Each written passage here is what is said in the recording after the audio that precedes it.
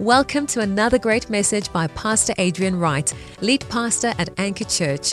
We pray this message will encourage, inspire, and transform your life. Our heart is to share the hope of Jesus with our city and nation. Have you ever felt inadequate?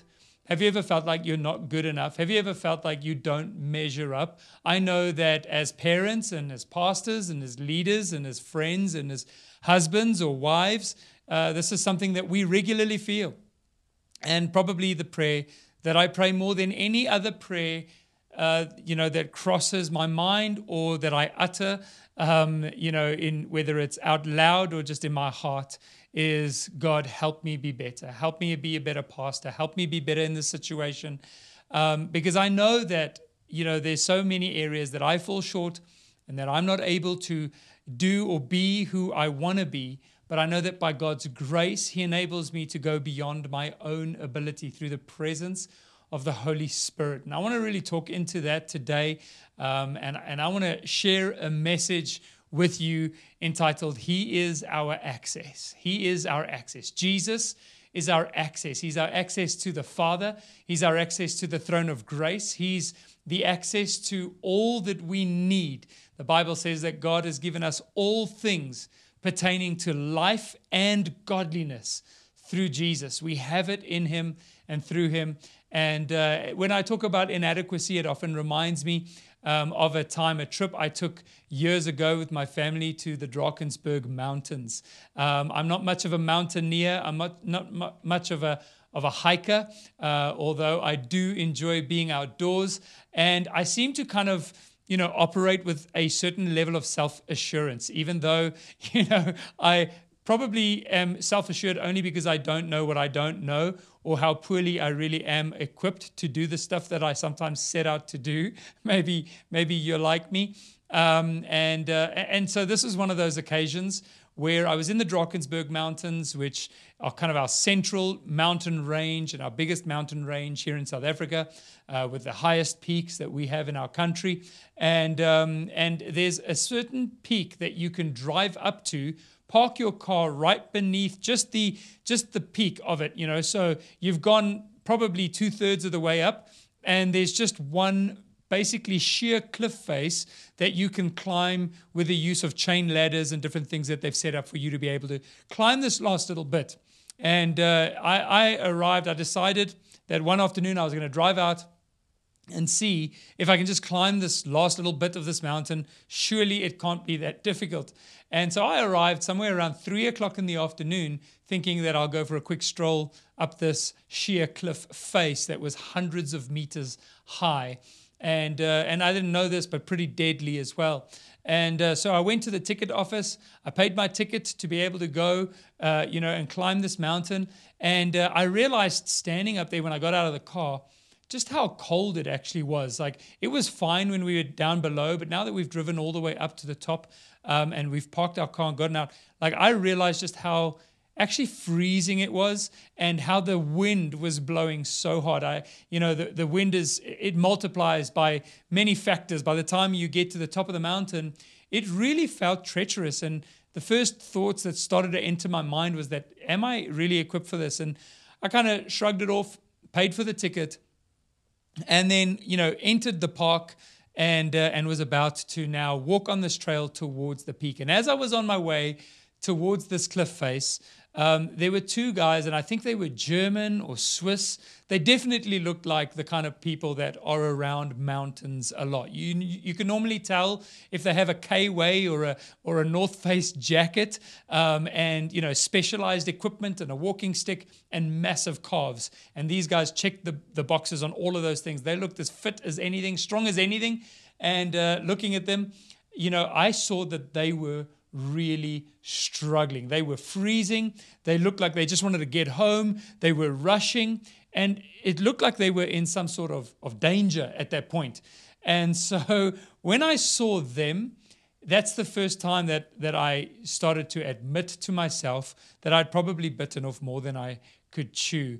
And that the safest thing for me to do would be to turn around, even though I had paid, and get back into my car and go home safely. That sense of I don't have what it takes to get up this mountain. And maybe that is a great analogy for what your life feels like right now. I'm out of my depth. I don't have the right equipment. I'm not wearing the right clothing. I think I was wearing a t-shirt and some sneakers and shorts. That's what I was going to attempt to climb. They would have found me frozen like a popsicle somewhere on that cliff face a few days later. And so maybe that's how you're feeling in this season. And it reminds me of something that I've read and something that I think is discussed a lot within Christian circles and that people often say, and some of how it is spoken of can be quite discouraging. So I want to read you this verse, and it's in the book of Psalm chapter number 24. And there are 2 or 3 verses here that I want to read to you that so often make people feel, if they don't have the correct context of what Jesus has done for us, make people feel like they would never be good enough to be able to stand in the presence of God or have access to his presence. So I'm going to read to you Psalm 24 and verse 3. It says, "Who may ascend the mountain of the Lord? Who may stand in his holy place?" Like, who gets to stand before the creator of heaven and earth? "Only those whose hands and hearts are pure, who do not worship idols and never tell lies. They will receive the Lord's blessing and have a right relationship with God, their Savior. Such people may seek you and worship in your presence, O God of Jacob." Now, if you're like me and you had read that scripture and you thought, who may ascend the hill of the Lord? My first thought is me. I can do it. I know that God loves me. I know that, in general, I serve him. And even though I fail and even though I have flaws, if I just look at my earthly life, I think I try to be a good person as much as possible. So I can do it. I can stand on the mountain. I can stand in his holy place. I read the next verse. "Only those whose hands and hearts are pure." I think, I think my heart is pure, although it does often desire things it shouldn't, and I need to check my heart and check my soul. My hands, I've definitely done some things wrong, but I think I'm still okay there. "Who do not worship idols." I can't remember the last time I worshipped a physical idol, although we have all kinds of idols in our lives. "And never tell lies." Okay, and this is that I've just seen the Swiss mountaineers pass me by. They didn't make it. How am I going to make it? Never tell lies? All of a sudden we realize that all of us have told lies. All of us have been dishonest. All of us have made mistakes. And so we begin to backpedal a little bit here. We're about to turn around and go back to the car. "They will receive the Lord's blessing." Okay, so what happens to my blessing? Have a right relationship with God. Does that mean I can't have a relationship with God? Is he not my Savior? Such people may worship in your presence. And so we begin to feel like the people in the Old Testament who couldn't get into the most holy place, couldn't get into the presence of God. In the Old Testament, only the high priest was allowed to go into the most holy place where atonement was made on the mercy seat to cover the sin of the people of Israel and to make atonement between God and his people. And so only the high priest and only once a year was allowed to go into that place, into God's presence. So where does that leave us? Us people that are poor at mountaineering, that maybe aren't the strongest climbers, and that have definitely told lies. Do we get to ascend the mountain or the hill of the Lord? Maybe you feel the same way that I did that day on the Berg. I'm inadequate. I don't belong. I don't have what it takes. I want to talk about our ability to be before God. Especially in times like this, we realize we need him. But can we go before him? Can we meet with him and speak to him and hear from him? Or is it only a select few that get to do that? A lot of people don't know that we're all invited to do those things, to come before God, to hear his voice, to meet with him, to have fellowship with him. We're all invited to do that, not just as a congregation, not just as a people group, not just as a church community, but as individuals, personally. Each one watching today, hearing today, listening today.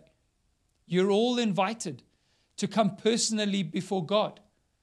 It's no longer a case like it was in the Old Testament where you needed a priest to go before you into that space. If you come from a tradition, a church tradition that tells you or that kind of expresses that you need to have somebody stand in the place between you and God or between you and Jesus who needs to represent you like a lawyer before God, that's not what the scriptures teach us.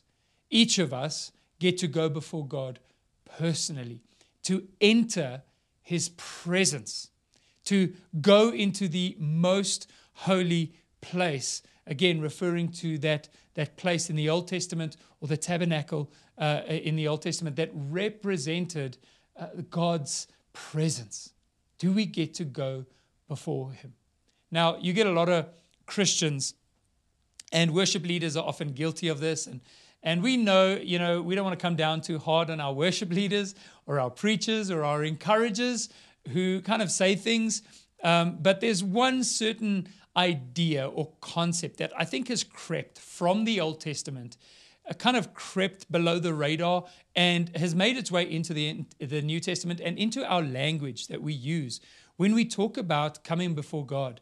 And to be honest, it irritates me. It irritates me because it's a misrepresentation of our position before God in the New Testament, standing in his grace as a result of the finished work of the cross. And that idea that you'll often hear from worship leaders and from people who say, now we're going to enter the presence of God, or let's enter his most holy place together. And we'll talk about worship or worship leaders as the ones that are leading us into God's presence. Can I just say that that's rubbish? It's utter rubbish. It's nonsense. That's not the New Testament. We are not standing outside of God's presence somehow begging to be led in. We're not on this side of the veil. We're not standing in the outer court or even the inner court or the holy place. We are on the inside. We are in his presence. And so it really frustrates me when people say, okay, we're going to now enter into God's presence through worship. No, God is always present. Our worship simply causes us to become aware of his presence, and his tangible presence is often felt when we gather together to worship. But that doesn't mean that you're not living in the presence of God. You are living in his presence, and I'll show you how the Bible expresses this and teaches us this. See, that invitation of Jesus is for us to know him, for us to know God truly as people that have met him, that meet with him regularly, that speak to him, and that hear him. But too many of us just feel as if we don't belong in this place. We feel like we're way underdressed, we're ill-equipped. So the question that I want to answer for you today is, who gets to go before God? Many times in Scripture, we see the presence of God described as a mountain or a hill, or, talking about his throne that is depicted as being on a mountain, on the mountain of the congregation of the north. When Moses met with God, he met with God on Mount Sinai. He climbed up the mountain. When Jesus fasted, he went up the mountain. The transfiguration took place on the mountain. There's this idea that God's presence is elevated. It's elevated in authority and in holiness, and it expresses the grandeur of God. And so many times Scripture talks about God's presence or throne as being on top of a hill or a mountain. And the question is, who could possibly stand in the presence of that holy, righteous, glorious God? Psalm 24 says, only those who have clean hands and pure hearts, who never tell lies, are able to receive righteousness and blessings and this right relationship with God. This is in the Old Testament, and it refers to how the people of Israel were instructed to approach God. And in Exodus 19 and 20, we see God's presence on Mount Sinai. We see that God has literally now come down from heaven. He's about to give Israel the law. And we'll talk more about that in a moment. He's about to give them the law, to give them the standard, the picture of what his holiness and righteousness really looks like. And he tells the people to prepare themselves, to prepare their hearts, and not to touch the mountain. Let's look at that in Exodus 19, verse 16. It says, on the morning of the third day, there were thunderings and lightnings and a thick cloud on the mountain. And the sound of the trumpet was very loud, so that all the people in the camp trembled. And Moses brought the people out of the camp to meet with God, and they stood at the foot of the mountain. Now Mount Sinai was completely in smoke, because the Lord descended upon it in fire. Its smoke ascended like the smoke of a furnace, and the whole mountain quaked greatly. In Exodus 20, verse 18, it says, now all the people witnessed the thunderings, the lightning flashes, the sound of the trumpet, and the mountain smoking. And when the people saw it, they trembled and they stood afar off. They stood, obviously, if you're standing in front of a mountain that's trembling, that's quaking, that's burning with fire, that's smoke is arising from the top of that mountain, you would stand a long way off. Then they said to Moses, you speak with us and we will hear. But let not God speak with us, lest we die. They realized their inadequacy. They saw the holiness of God, the power of God, the grandeur, the righteousness, and just the fearsome presence of God. And they realized we're inadequate. They said, Moses, you go, you speak to God. It's not our place to do so. So Moses goes up the mountain and he receives the law.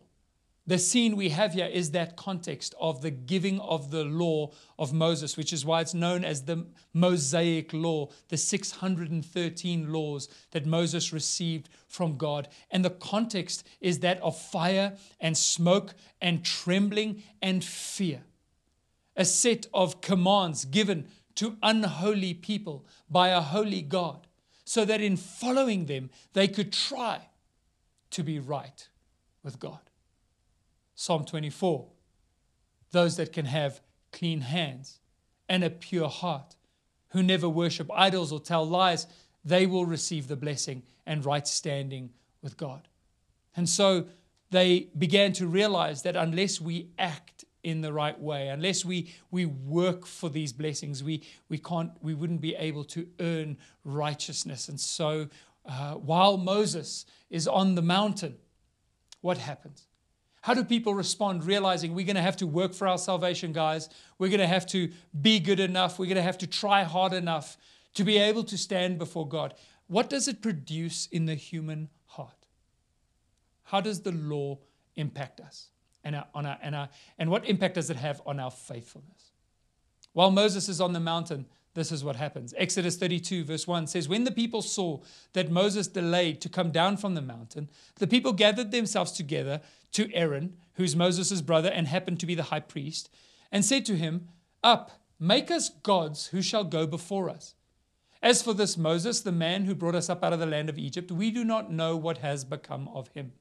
So Aaron said to them, take off the rings of gold that are in the ears of your wives, your sons, and your daughters, and bring them to me.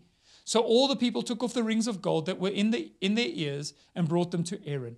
And he received the gold from their hand and fashioned it with a graving tool and made a golden calf. Literally makes an idol. And they said, these are your gods, O Israel, who brought you up out of the land of Israel. Out of the land of Egypt. Israel makes an idol out of gold that they fashion with their own hands. Can you imagine worshiping something that you could make with your own hands instead of something that's made you? They start worshiping it. And they start honoring it. This is the God. This golden calf that we just made half an hour ago, yeah, he's the one that brought us out of the land of Egypt.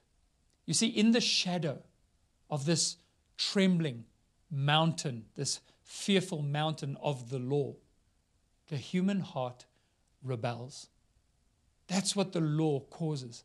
When you try to live according to the law, when people tell you this is the rule and this is how you should live according to it, this is what we're telling you to do, instantly the human heart begins to rebel. And it causes us to stand afar off. It causes us to keep our distance. Trying to live by rules causes our hearts to trust in other saviors. And that's why this is not the message of the Bible. The message of the Bible isn't that we should be attempting to live by rules. It's that we should trust in the God who is present and helps us to live a life that looks different. Romans 7:8 says, but sin, taking opportunity by the commandment, by the law, produced in me all manner of evil desire. That's not the last time that Israel rebelled. For centuries, they fell away from God. The law proved to Israel once and for all that nobody is righteous. No one gets to ascend that mountain. Nobody has clean hands or a pure heart. Everyone, the Bible tells us, has fallen short of the glory of God. There is no human being on this planet, either in the past, the present, or that is to come in the future, that hasn't fallen short. We have all worshipped idols. We have all told lies. So the answer, quite simply, to who can ascend the hill of the Lord is no one. No one can. There was no hope for humanity until one day, the day that God sent his own Son, Jesus. And this Jesus took a wooden cross, and with that cross, he ascended a hill. He is the only one who could ascend that mountain. He's the only one who has ever had clean hands and a pure heart. The only one who's never worshipped idols or told even a single lie. The only blessed and truly righteous one. And even though people were mocking him, even though they were spitting on him and cursing him, he forgave them. He took their sin upon himself, and not their sin only, but the sin of the whole world, including you and me.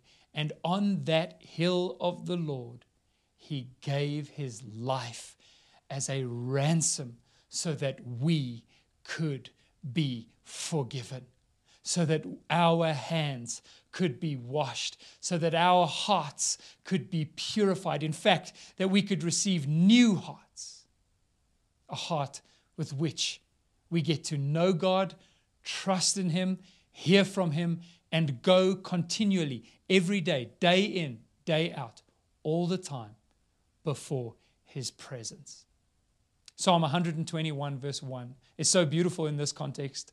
It says, I lift my eyes up to the hills. I'd like to say, I lift my eyes up to the hill of Golgotha. From where does my help come? My help comes from the Lord who made heaven and earth. I lift my eyes up. That's the answer.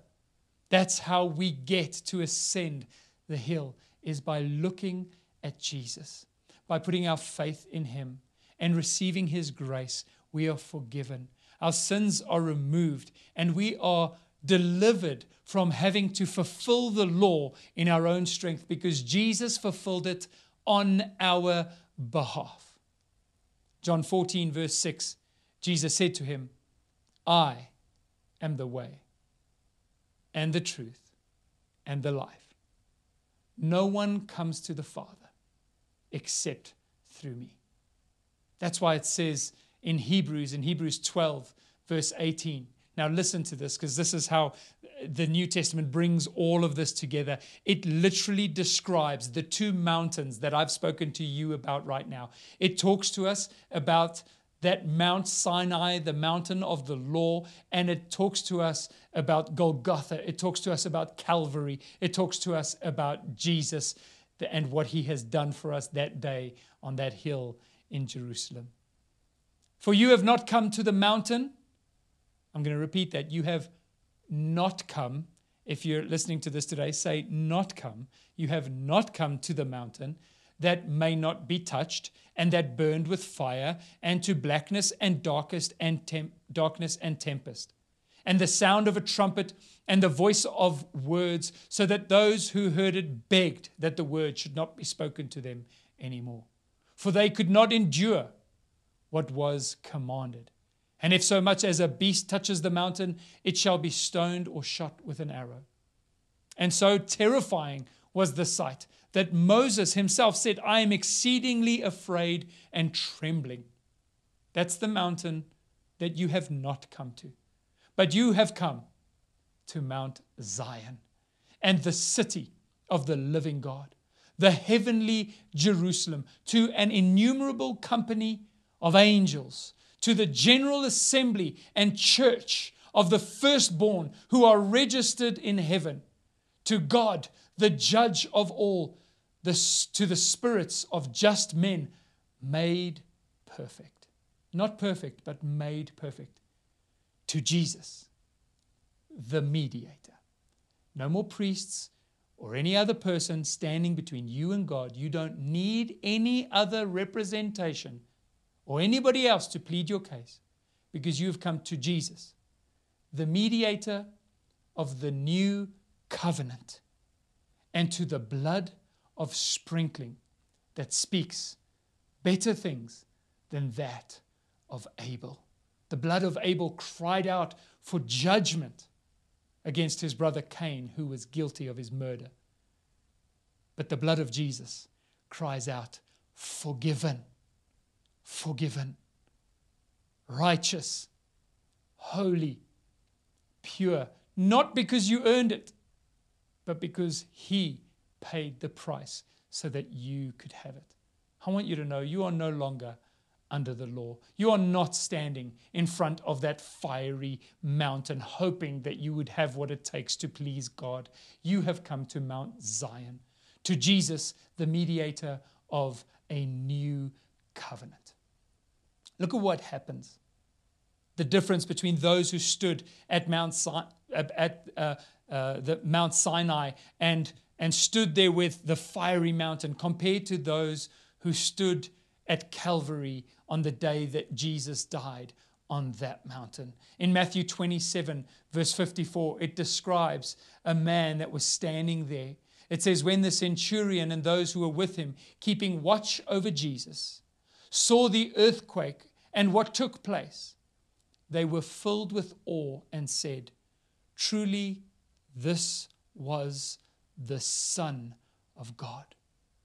They heard Jesus saying, God, forgive them, for they know not what they do.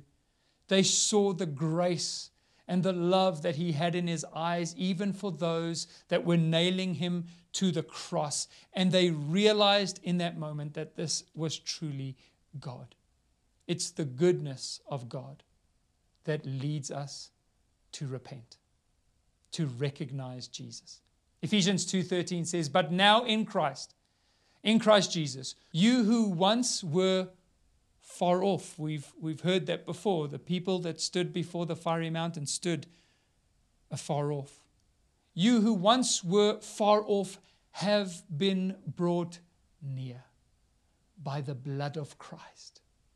That blood that cries out, forgiven, set free, no longer guilty, justified. For through him we have access to the Father. Through him we have access. He is our access. How beautiful. Hebrews 10:19, therefore, having boldness to enter the holiest by the blood of Jesus, by a new and a living way, which he consecrated for us through the veil, that is his flesh. And having a high priest over the house of God, let us draw near with a true heart. Let's draw near with a true heart in full assurance of faith, having our hearts sprinkled from an evil conscience and our bodies washed with pure water. Because of the blood of Jesus, we have clean hands and a pure heart. Jesus has cleansed my hands. He has purified my heart. And in him, I have access to God to boldly be in his presence. Somebody once said that the difference between being afraid of God and the fear of the Lord is the gospel. It's knowing what Jesus has done. We have not come to that mountain, but to this mountain. One of the reasons why we called our church Anchor Church is from Hebrews 6. And in Hebrews 6, it tells us that Jesus is our anchor that holds beyond the veil. And it goes on to say that he was a forerunner for us, that went into the presence of God on our behalf and now has brought us into God's presence, and we are anchored there. We don't need to go into God's presence. We live in his presence. His presence has taken up residence within us. We are temples of the Holy Spirit. So we're no longer trying to get into God's presence. We live in his presence. In and through Jesus, we ascend and have ascended and have built a home, and we live upon the mountain of the Lord. We receive his blessings, not by works, but by grace. We are made righteous by his blood, and we can take part in this new covenant. We are the generation. We are the people who seek God and worship in his presence, and our anchor holds beyond the veil. How beautiful. This hope, the Bible says, not hope in general, but this hope is the anchor of our souls. And we love that. So in this time that you're feeling overwhelmed, you're feeling like things are crazy in your life, you feel inadequate perhaps, or like you've hit a wall, or that you don't have what it takes, whatever it may be, remember that you have the presence of God, that you are right there. You have him with you, and you are able to ask in your time of need. You have what it takes to do all the things that God has graced you to do. And that's true for this season, for this week coming, and for every week thereafter, because God is truly with us. So let's worship him. Let's pray. Let's do all the things that we do, knowing that we are in his presence. It would revolutionize. If you get a revelation of that, it will revolutionize how you worship and how you pray and how you live every single day of your life. I want to go ahead and pray for you right now as we close.